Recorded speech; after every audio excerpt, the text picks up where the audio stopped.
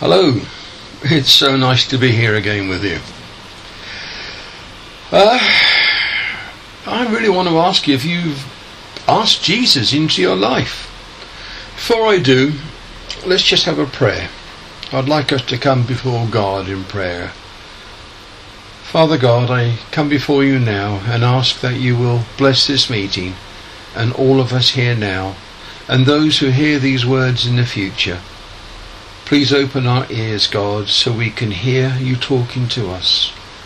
Open our eyes so we can see, and open our hearts so we can take in that which you want us to know. And we invite you now, Holy Spirit, to come to us.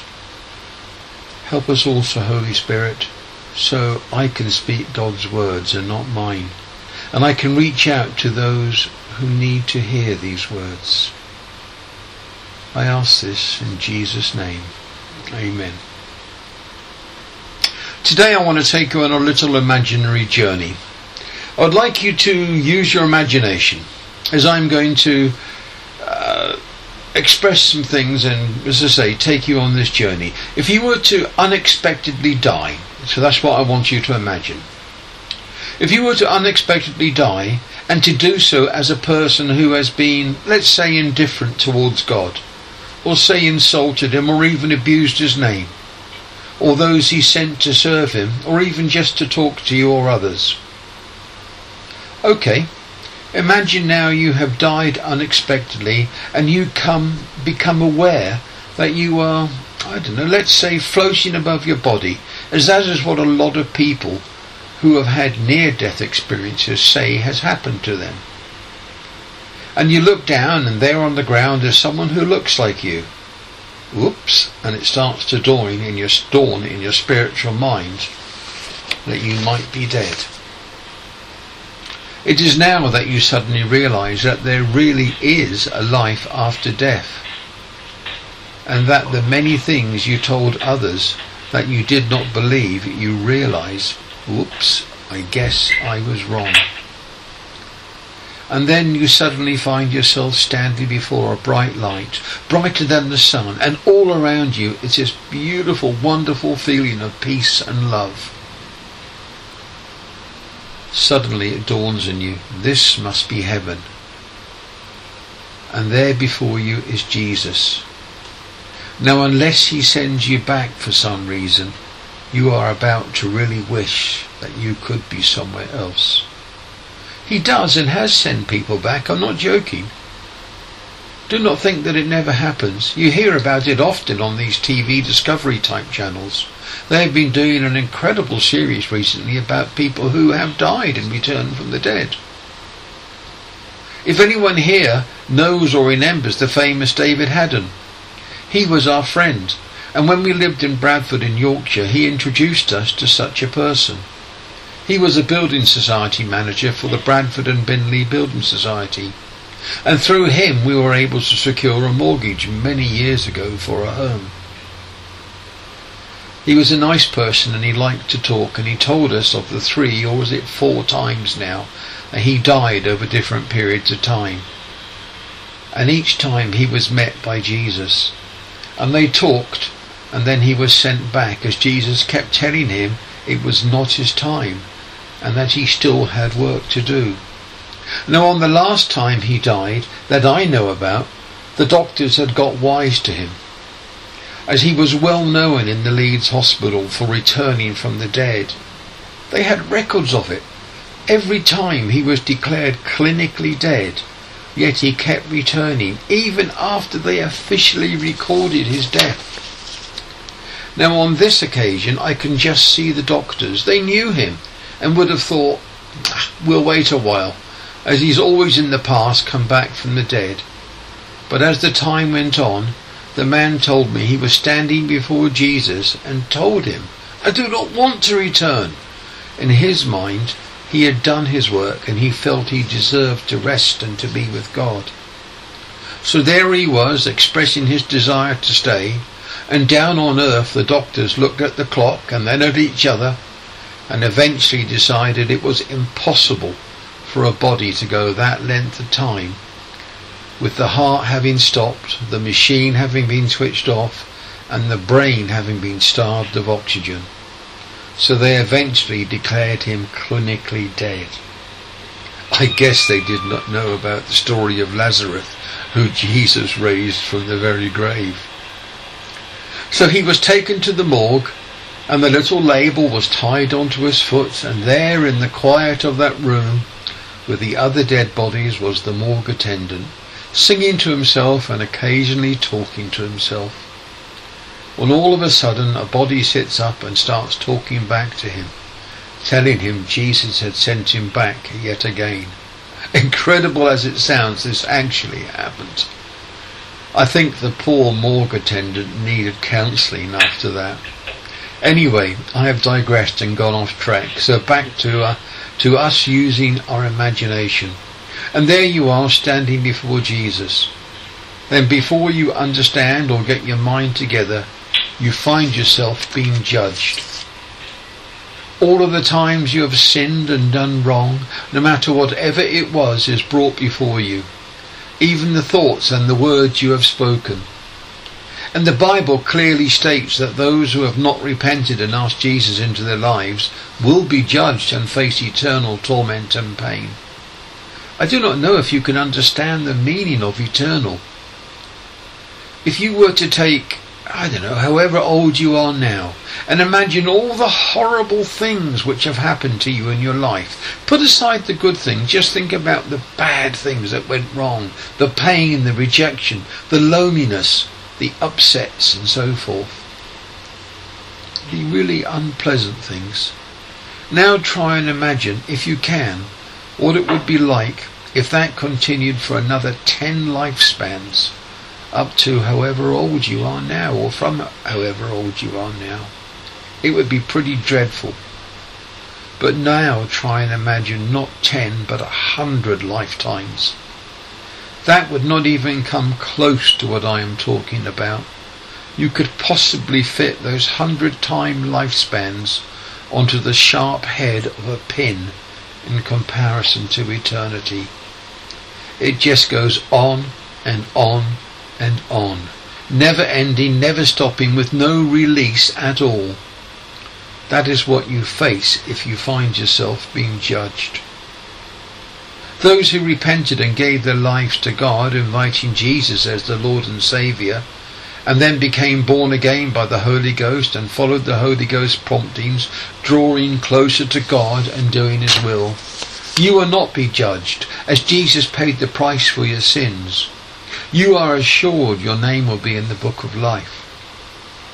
Now there will be no second chance once you are dead, unless maybe, I guess, you're a building society manager working for the Bradley and Building Society. You are one who chose to ignore those who tried to tell you about God, about Jesus and about the Holy Ghost or Spirit. Now you can never return. There is no second chance. You had the opportunity when you were alive. Now sadly you face an eternity of pain, unimaginable, horrid pain. Okay, you can stop imagining, and I want you to ask yourself a question now instead. Have you rejected God? Do you believe in God? Are you ungodly? Do you really want to take this risk, knowing that at the very least there is, let's say, a 50-50 chance of being right or wrong? Now I know I am right, but you are unsure. Okay, that's okay. But are you really and truly prepared to take the risk of eternal damnation, of eternity in horrendous suffering and pain? Someone might say, I have that already. My husband is an alcoholic and he beats me. My life is a living hell.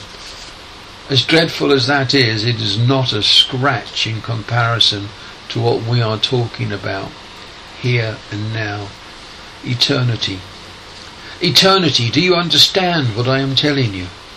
Are you really wanting to risk so much on a 50-50 possibility, especially when there is so much evidence of people who have returned and tell us there is life after this death?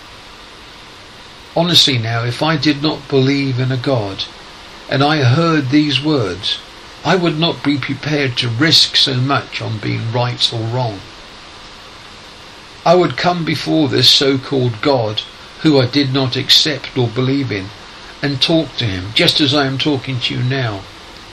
And I guess I would say something like this: God, I do not know you, and in truth I do not even know if you are real. And up to now I have not believed in you, but now I am not so sure. I am prepared to be open and come before you now. I have told you in all honesty how I feel, but I am prepared to and want to know you and find you if you are real. I have heard that you gave my life to Jesus. I do not know who this Jesus is. I have heard about him, but I have not believed in him or you. Now I'm simply unsure and need to know what to do. So God, if you are real, then I come before you now. I repent of my sins, and I ask Jesus to become my Lord and Saviour and come into my life.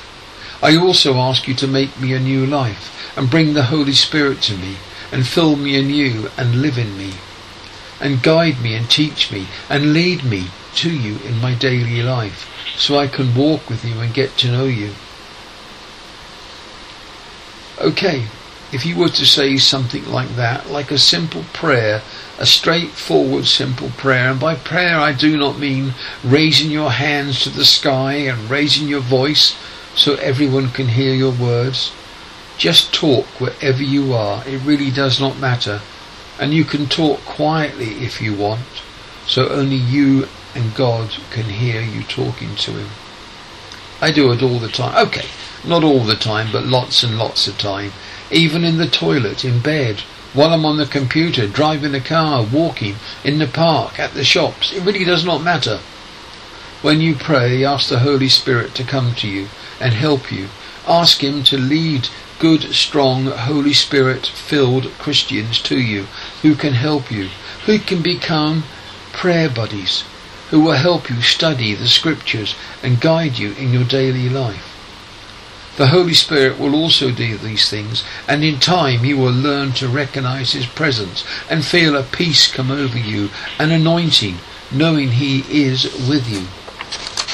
And then, if you were to awake one day and find yourself dead, now I was going to say unless you are a building society manager, but that would not be fair. So if you were to awake and find you have left this earth, you will know that you are under the protection, under the blood of Jesus, and that judgment will not be for you, as Jesus has already paid that price for your sins and wrongs you did, and he took your place and defeated death itself, so you can return to God. If there is anyone here now who has heard these words and wants to say a prayer inviting Jesus into your life, then come to me and we can lead you in prayer. You do not have to come forward now if it's too much for you, but if you can do so, then come now and we pray with you and lead you to God. Or if you prefer, simply come to me after this message and meeting or contact me, especially if you are hearing this on CD or DVD, and we can lead you to God in prayer. The important thing is that you come while you still can. And do not think, oh, I can do it tomorrow. We had two friends. Clem lived in Seaton and Joyce lived next door to me in Somerset. Both were wealthy people. Joyce had over 50,000 in her bank, and Clem had a home worth over $500,000, which was paid for, and over 30,000 in the bank, and that was just in the UK bank. He had accounts also in Jersey. Both thought they had time. Joyce was joking with me, going out and enjoying her life. Both died. Joyce went home to bed and they found her the next day dead. And do you know, it has been laying on my heart. Did they invite Jesus into their lives? And did they repent and come before God in a simple prayer? Once you close those eyes and the life leaves you, usually that's it. I know you are thinking, unless you're a building society manager. That aside, I invite you now, come and give your life to God. We are here to help you. Come. Come now while you can. I say these words to you in the name of Jesus Christ. Amen.